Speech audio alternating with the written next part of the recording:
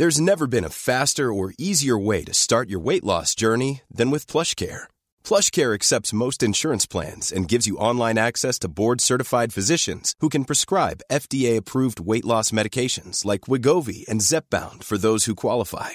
Take charge of your health and speak with a board-certified physician about a weight loss plan that's right for you. Get started today at plushcare.com/weight loss. That's plushcare.com/weight loss. plushcare.com/weight loss. Hello, everyone, and welcome back to the Shot podcast. I'm Jo Dyer, and I'm here today with Charles Firth in Sydney. Hello. We have Dave Milner down in Melbourne. G'day. Unfortunately, Grace Tame is off being Grace and is saving the world in the Northern Territory today, so won't be joining us. But do we have a substitute for her for you? We are delighted to have back on the podcast Ronnie Salt. Oh, hello. I don't think I'm any substitute for the glorious Grace, but I hope I suffice. Well, I think our listeners will be thrilled to hear your dulcet tones today, Ronnie. With you here, we're going to dive into the article that you published for The Shot this week, which was, in typical, beautiful, eloquent Ronnie words, a takedown of the opposition leader, the politician that's never there, Peter Dutton, on holiday this week, it seems, conveniently. But he seems to be doing yet another attempt to reinvent himself so that we can forget the 22 years that he's been in public life and he can be Mr. Happy, Friendly Peter Dutton, ex-Queensland Police, and not racist, horrific, soulless Peter Dutton. Do you think it's working? Refugee child, torturer Peter Dutton. Yeah, not that. No, he's the Not man that who guy. he's the man who loves wrong. families. You've got him wrong. You've only got to watch his video. I mean, look at him. He's, he barbecues with his family and chases his cattle around. What more is there to ask about him? You wouldn't want to judge him on his actions or his words. You should judge him on his softly lit YouTube videos. Well, he's entered that territory territory that many male politicians long before him have entered, which is to, when times are tough, drag out the wife and kids and drag out the friends and go and have a beer and, whatever else. Jenny and the Jen girls. and the girls, exactly. Even Bob Hawke liked to, mind you, Hazel Hawke was very, very popular. But, they all do it. But it was interesting that it seemed to be, when I was researching the article, there seemed to be a bit of a coordinated attack on that week. There were lots of articles about how Peter Dutton had arrived. And I think I mentioned one in the article, which I found unintentionally hilarious, which was that Peter Dutton will be the next Prime Minister of Australia, which I thought was incredibly optimistic. Very optimistic, one would have to say, when one looks at his tanking poll numbers, despite the way that they're spun by the likes of Simon Benson. He continues to be languishing at the bottom of kind of Mr. Asterix almost. Dear old Simon, yeah. Look, it's not that he's done anything unusual, I suppose, in doing that, although, mind you, it is a very expensive, glossy sort of video. It's more the fact why. That's what I found interesting, though. Like, it is a very, very... it was well produced. You and I talked about this when we were talking about the piece. I don't think it will matter very much because we are talking about a man that's been in public life for a very long time and has a track record of just being an asshole. And I mean, the last time he did a really significant PR push resulted in that "I'm not a monster" front page, which is if you're saying that and that's your attempt to redefine yourself, you are starting from well behind the starting line. If that's your big selling point, you clearly don't have much with which to burnish your reputation. Yeah, we're starting from the fact that, could bring your wife out to say, I'm not a monster. And I think you referenced, was it you or Charles that just said then, Jen and the girls. I know that was a great trick of Morrison's, Jen and the girls, but the core issue with all of this frippery about sitting in a beer, having a beer with someone, or, going down the shop and having a coffee or whatever it is, that has zero relevance to the policies and procedures that they enact as a politician on behalf of Australia and on behalf of the nation. So I don't give a bugger how nice Peter Dutton is to his dog. And I don't care. Obviously, his wife thinks he's wonderful. I mean, 1 + 1 = 2 kind of thing. But as we referenced with Jen and the girls, there was so much that went on with Scott Morrison's wife and Scott Morrison's daughters, who I firmly believe children should be kept out of things anyway. But the fact that none of that really had any relevance to any of the decisions that they made. So what if he's nice to his wife? So what? No, but he's still locking up refugees. But for me, I thought it was a bit newsworthy because I thought it was incredible that anyone would like Scott Morrison. Like even his wife. Like that to me was why it was front page news. It was like, no, there is actually somebody who likes him. Like honestly. Like really honestly does. Only Local like woman 3 loves people. Scott Morrison. That's the headline. But this is where I think you're onto something, right? Which is I don't understand why Peter Dutton. Like clearly he's not going to win on "I'm a nice guy, I'm not a monster." Like it's sort of isn't all the stuff he's done too far gone now? He needs to own being a monster and try to be a better monster. Marketing 101 is you lean into whatever your true essence is. And so you go, I'm an evil monster. I'm the tough guy I will who be locks your up. evil monster. Yeah, I'll be your evil monster. You're like, you don't want to be me. But, because I think Australia had that a little bit with John Howard where they didn't particularly like him. They thought he was really mean, but he was sort of mean on our behalf. I mean, can we note parenthetically, was wheeled out again by the Australian this week, John Howard, on the occasion of his 84th birthday. And if there's anything worse, perhaps, than watching the video of Peter Dutton, it was reading an interview between Janet Albrecht and John Howard, saying yet again all of his... What are you doing to your mental health? I know. But it's saying all again his normal Twitter. kind of racist motifs, as if somehow by being older and more doddery, he's going to have transformed into someone who has anything relevant at all to say about Indigenous rights and the voice. Let us recall this was the man who hectored the delegates of the Reconciliation Convention rather than delivering a national apology. And I think his key achievement in the Indigenous portfolio was to set the army onto communities in the Central Desert. So I don't know why we're listening to him on this. But anyway, that was just a little aside as we'll get back to Dutton, who it is interesting to note is actually on leave this week, on holidays, and so has not yet had to answer to all of the allegations coming out of the Nine press about the fact that on his watch, none of this is surprising, but actually now there does seem to be documentary evidence that on his watch massive bribes were paid to the Pacific politicians who were overseeing our gulags. And so there was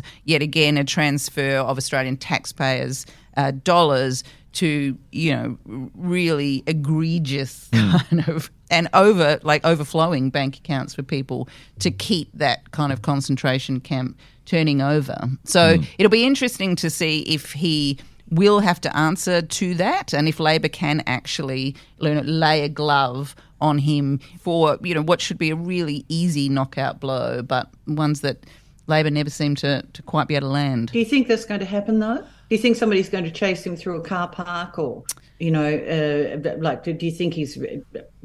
I'm not... Yeah. No, I don't think they will. And I wonder, Ronnie, perhaps it'd be great to get your insight on this. Do you think that part of that is obviously that the media do seem to amplify anything critical of the government, or before that when the Labor Party were in opposition, as opposed to the Conservatives? And obviously that's because, we've got Murdoch, we've got Nine, we've got West Media, all of whom have a conservative bent, if not agenda. Or do you think it is that we're so inured to the horrors that really were the detention centres in the Pacific, and that we're just not surprised because actually we did deep down know that this stuff was going on all along and we just accepted it and it became normalised within the political environment and discourse, so that now that it's coming out with documentary evidence, it's like, a bit of a shrug of the shoulders because we knew this all along. Yes, all of that. Yeah, the last bit especially.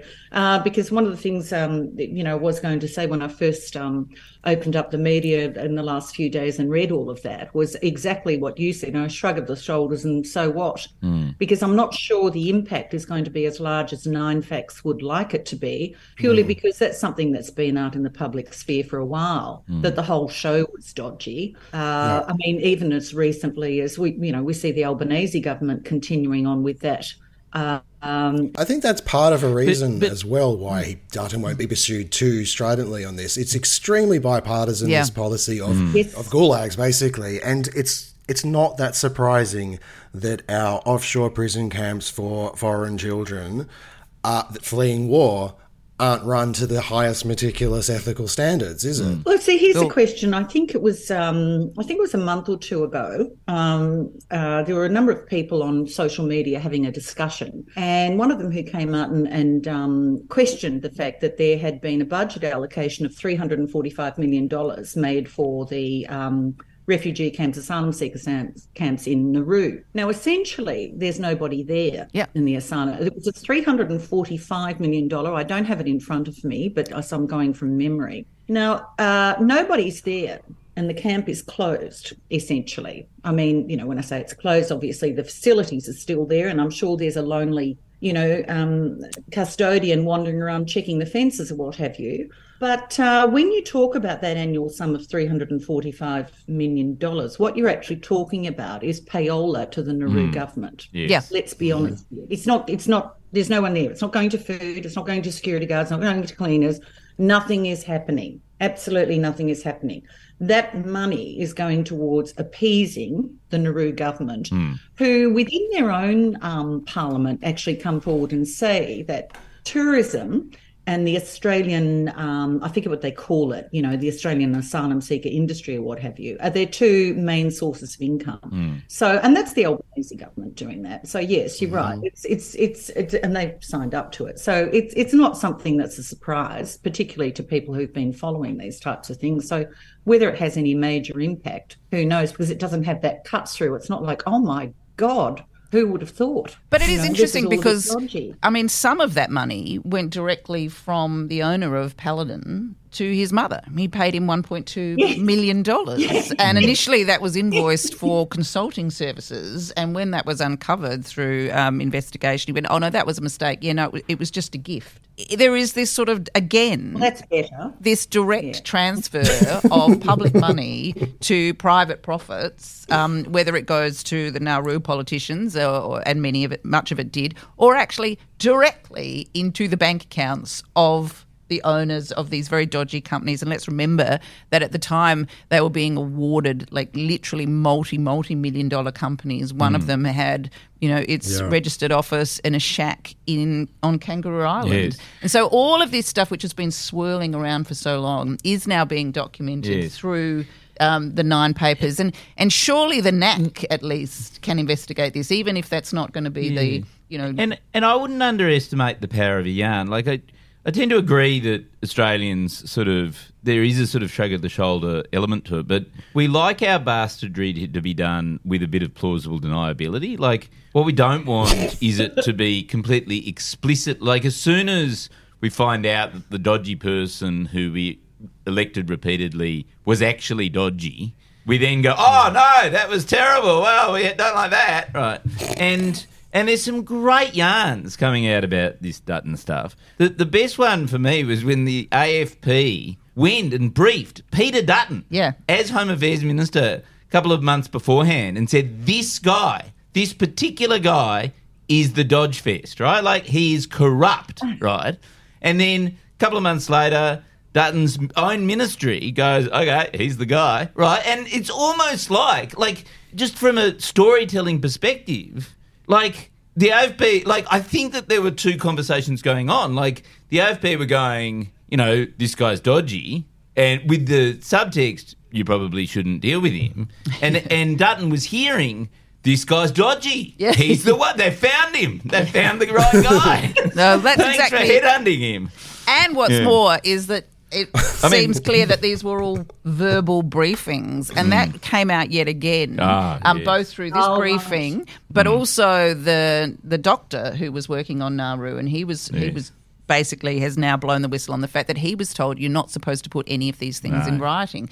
So you just see this kind of multifarious layers but I think that's of actually bastardry. Fair enough, because if they put it in writing, PwC would have got their hands on it at some point and then sold it to somebody else. That is true. So This is a relevant point, Charles. Like, the other reason this impact is damaged, is like muted, is because it is literally just the way the entire world works at the moment, where public money is funneled off to private hands in increasingly dodgy, increasingly gobsmacking fashion. I know, but I mean, I have to say, like, this idea that from the head of Paladin literally just transferred $1.2 million of our money into his mum's bank account is just like, while she also was working for Home Affairs, it's just like, my God. Maybe I'm too cynical. I assume that's happening all the fucking time. Yeah. but that level of cynicism's not actually useful. Like, isn't a sort of more useful thing to say,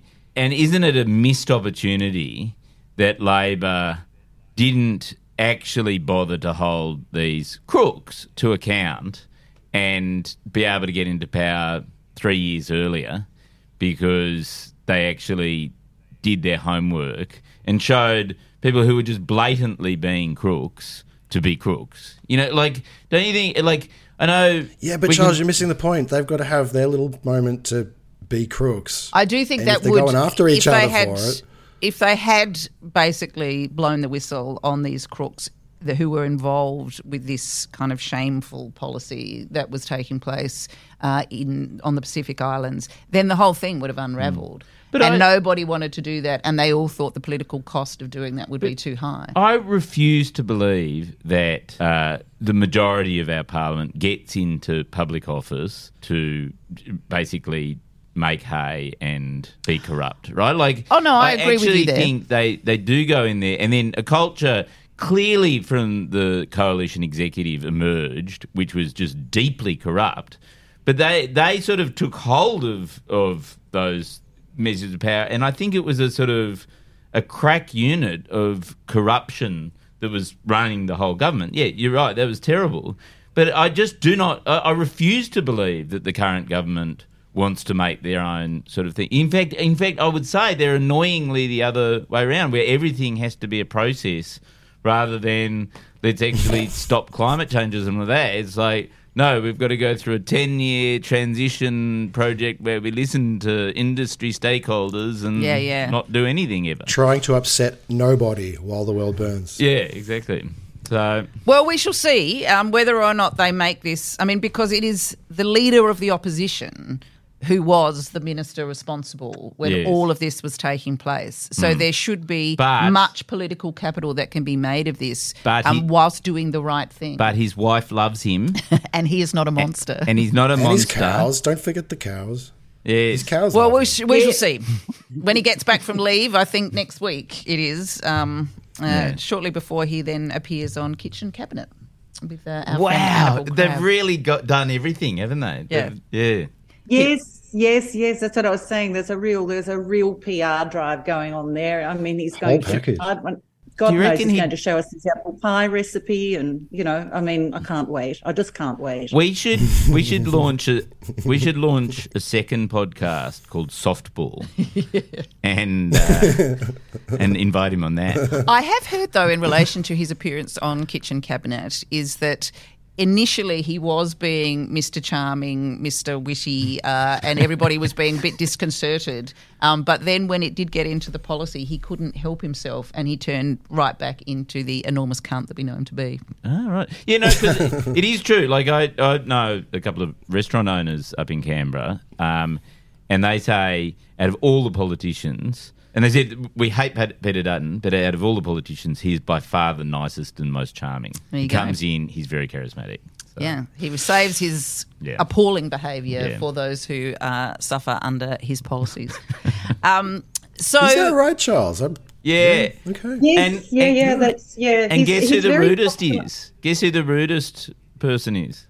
Penny Wong. Oh, gosh, there's a big field. Yeah, no, Penny Wong apparently is very rude, very abrupt with all the staff. Oh, I think that's just because she's quite aloof and she keeps distance. I don't think she would be intentionally rude. But how's it received by the people working for her? Yeah, no, That's exactly. important too. Yeah, I'm sure she's just thinking about more important matters, but it's still, it's still that's like just foreign a human- policy. Yeah, Nuclear war, that sort of thing. Yeah. exactly. Yeah, Yeah, fair. that's true. It's interesting, Charles, that you make that point because yes, the people I may or may not know inside the Federal Liberal Party all say that he's quite popular. Yeah. Headed up. Well, I think that was the thing that we've referenced before is that when the leadership, before poor old Josh lost his seat, there is that sense that everybody thought Josh was a nice guy and Dutton was an arsehole, whereas actually personality-wise, Dutton is supposed to be quite charming and Josh very thin-skinned and brittle. But from a policy point of view, obviously one is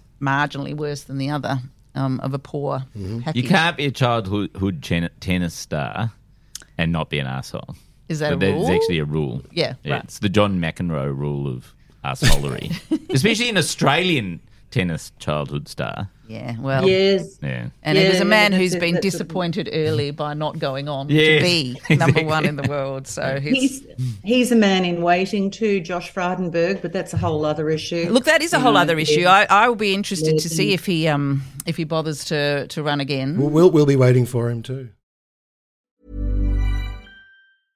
I'm Sandra, and I'm just the professional your small business was looking for. But you didn't hire me because you didn't use LinkedIn Jobs. LinkedIn has professionals you can't find anywhere else, including those who aren't actively looking for a new job, but might be open to the perfect role, like me.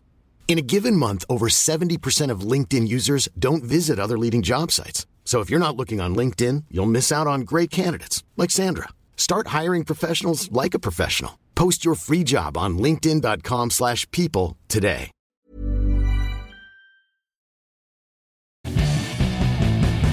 The other big news of this week for those of us who remain, we are the last holdouts still on Twitter, was to see our dear little bird disappear. It literally from 1 second to the next, the little bird was gone and we have this, rather ominous looking X.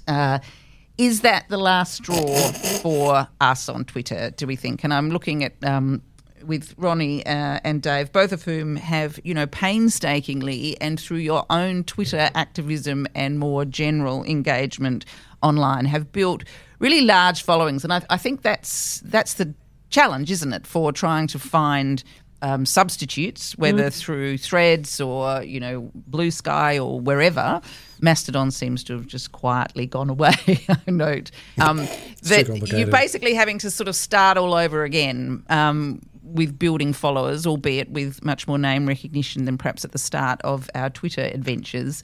What do you think? I think it's an important lesson that you do need to own as much of your own channels as possible because the whims of a insecure billionaire could take that away from you at any given moment. And I think that's a key reminder because what's happening at Twitter is, in a lot of senses, it's irrational. It's like you've bought a brand that has X value. I mean, you've worked steadily at chipping away at that value, that it is still valuable. And then to change it completely into something that a coked up marketing executive in the late 90s would come up with after fucking rollerblading into work is bonkers. I can see that marketing executive. I think I used to work for them. The little ponytail at the back. Oh, yes. my God, remember really them. proactive and that sort of vibe. And it's what it will do to that community is just going to be interesting. What it has definitely done is destroyed the natural flow of conversation on Twitter. That was one of the things that I think was the genius of it, was that someone would say something interesting, the interesting stuff would get responded to, the boring stuff would get ignored, and in that way it sort of mirrored a natural conversation of drunk people in a pub. Yeah. And then you've changed that system where you're allowing the uninteresting people that never get listened to get paid to get listened to, and it completely derails the conversation because you have to scroll down for the first interesting thing, and by that point, because Twitter has already rotted your attention span, you've lost interest, and then it just dies. Yeah, it's true. It's a really interesting dilemma. I mean, we still call it Twitter. I actually prefer the Chinese pronunciation of it. I like the XI, double TER, the shitter.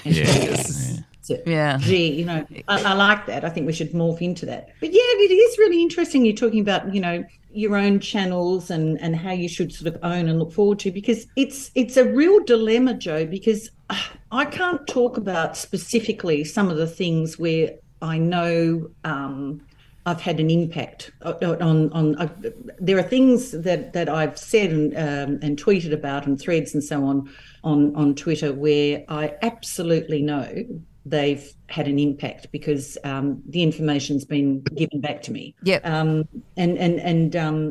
won't go into a whole range of reasons, but it's a once you do have a voice and once you work out how to drive that voice and that power, you can have quite an impact if you want to. I'm not talking about, obviously changing the world or what have you. No, but in its own way, absolutely. You listen to and what have you. So it's a very reluctant choice we're having to make because I don't know what's wrong with Elon Musk. I won't even begin to try and understand. I mean, take a psychology degree and then some.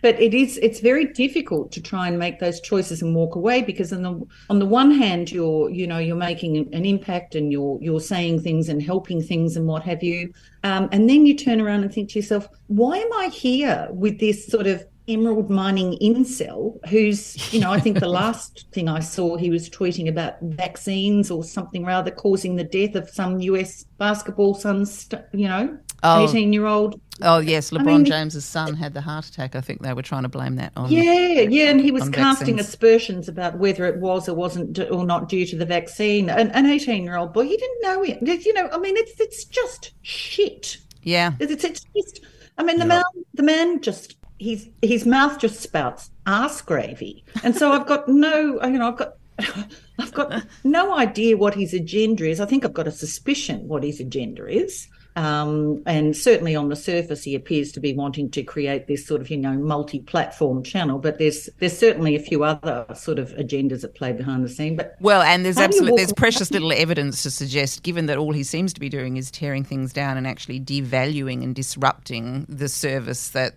Twitter was providing, the idea that he's competent enough or has the patience enough to build up this take over the world kind of WeChat for the West kind of world where, you've got financial... why would we trust financial details to the, Twitter 3.0 or whatever it becomes when so much of it is already kind of grinding to an incompetent halt? But I think you're mistaking him wanting to do it with saying that he wants to do it, because I think what Elon has forever depended on, his business model is not capitalist accumulation like you sort of, we've had for 150 years where you mix labour with capital and then you create a surplus and then reinvest that money.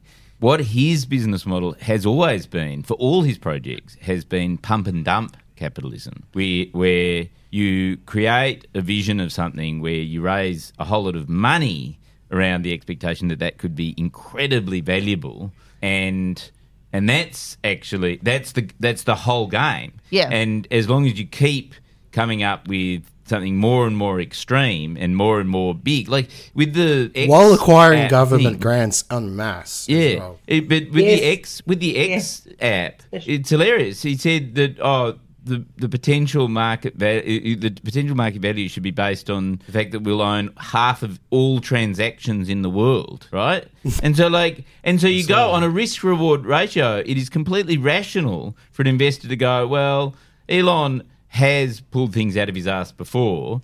Even if there's a 1 in 1,000 chance of that winning, actually putting $10 billion into the chance at owning essentially the world, sort of actually, yeah, exactly, sort of Dr. Evil type. For the record, Charles did the evil pinky up to him. And I think with Twitter, what he's done, and it's very crypto, right? Like, it's a sort of crypto thing of, it doesn't matter that there's no underlying value to any of these crypto coins, like Dogecoin and stuff like that. It's just like you create a sort of adrenaline hit that everyone pays attention to, and so it goes up, and then you take the money out while everyone's attention is there, and then you just come up with something else to make it, give it attention. And I think that's what's happening with Twitter. He's replaced a because I read this really interesting thing by somebody who used to monetize, worked out how to monetize YouTube's community properly, right? And that is a sustainable business model. It's all based on, we know how much value each creator creates for the platform, and we'll give them enough of a cut that they can keep doing it sustainably. Whereas Twitter has done these essentially airdrops of money to all these Nazis, basically. Yeah. And it was this really interesting thing saying those are not sustainable drops of money. Elon is not making $40,000 out of the sort of it's not designed. That's not an ongoing plan. It's quite clearly hype to sell more subscriptions. And the other thing it's doing is it's turning it into a lottery. It's turning it it's doing that. People asking me. But that is enticing to the human mind, though. It's that random nature of reward that most hooks people to any platform. That's how slot machines work. Yeah. So that's the enticement to the brain. And the other part of it is that the people that he is paying money to, people like Ian Miles Chong, who, isn't a Nazi, but he is a primary school tier right-wing troll. He's very much buying their allegiance in the culture war for whatever Twitter becomes. He is buying. I mean, imagine if I was accepting $16,000 and then writing about the guy that gave me $16,000. You would have so much right to tell me to shut the fuck up and not read a word I said. And these are the people that will shape the discourse around whether the new Twitter is good or not. And they're literally being paid right now to not explicitly to say it's good, but they will. And I think too, the bar for that is very high. I got a very nice email from Shitter asking me if I wanted to become a paid content provider, and all of these wonderful things. And all I had to do was have a minimum of 5 million impressions per month. So that. But you do that. I'm sure I do that. Yeah. Oh yeah. Yeah.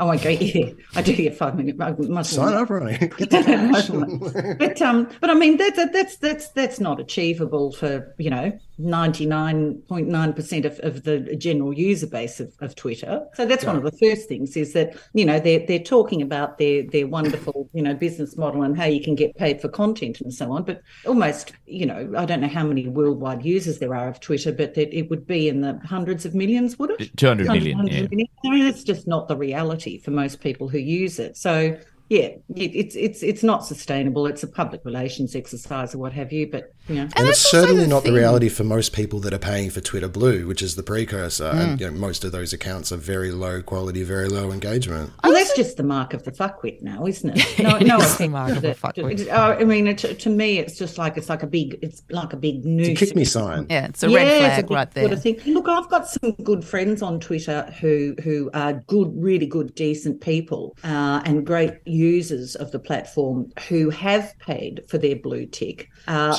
purely because they want to dig in and not give in and not secede to, they realise that their influence is going to wane. And certainly I toyed with the idea for a while too, until, I went and looked at Elon Musk's latest tweet and then I decided perhaps. Well, I think that is the thing, and I ask of you two, particularly Dave and Ronnie, do you think you will be there until the ship really goes down for all of the reasons that we've just talked about, and not the least of which as well because, there is within the wider Twitter usage, there are now important communities that we've all forged, links. Yeah. We've all made friends on Twitter that have then crossed over into relationships in real life. It's absolutely there's that there is that dual thing of as you say, Ronnie, you. On the one hand, you don't want to lose that. You want to dig in and say, fuck you, Elon Musk, you're not going to kill this for us. But then on the other hand, you read his latest tweet and you think, what are we still doing here? I think I just need to detach a little bit emotionally and manage it differently. I can't walk away from a car crash that's happening. I'm inherently interested in car crashes. It's just something my brain does. So I will be there as it sinks. I I never considered paying for the blue tick, mostly for like hyper embarrassment reasons, but also, principle. I just think it's lame. There's not even a high moral principle. I just think it's kind of fucking lame. So I will suffer the loss in engagement and all of that sort of thing. Like I just don't care. It is interesting though. Every time I write about Twitter, I see a very natural. It runs away, it spikes, and then about 15 minutes after that, it gets throttled, and it's quite noticeable. It's an interesting thing that we'll have to manage. And then the other thing is that at this stage there isn't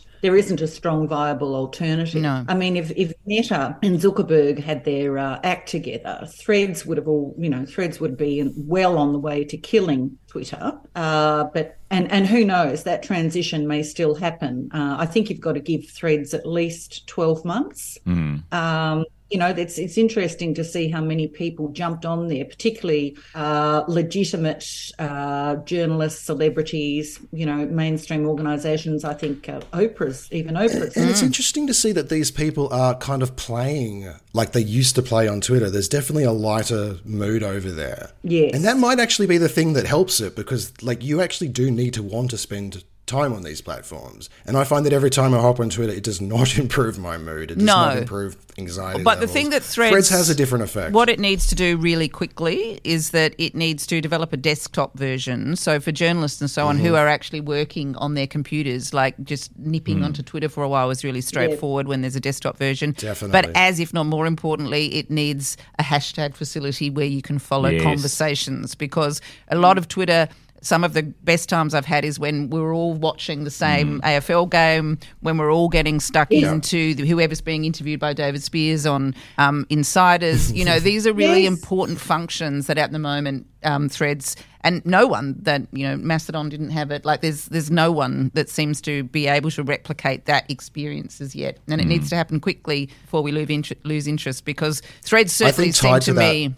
I think it just tied to quickly that as a is result of chronology of the platform. Yeah, absolutely. There's also a fundamental misunderstanding of or whether there is or not, whether they know this and they're just choosing to ignore it. But the functionality of the two platforms, Instagram is visually based. Yeah. And visually based, and people add some pretty words to it or what have you. And a lot of people bag the gram and say, oh, it's full of, duck-lipped, Botox people or what have you, but there's some really interesting activism that's happening on Insta as well. Not necessarily in great deal, but it's not a text-based format. No.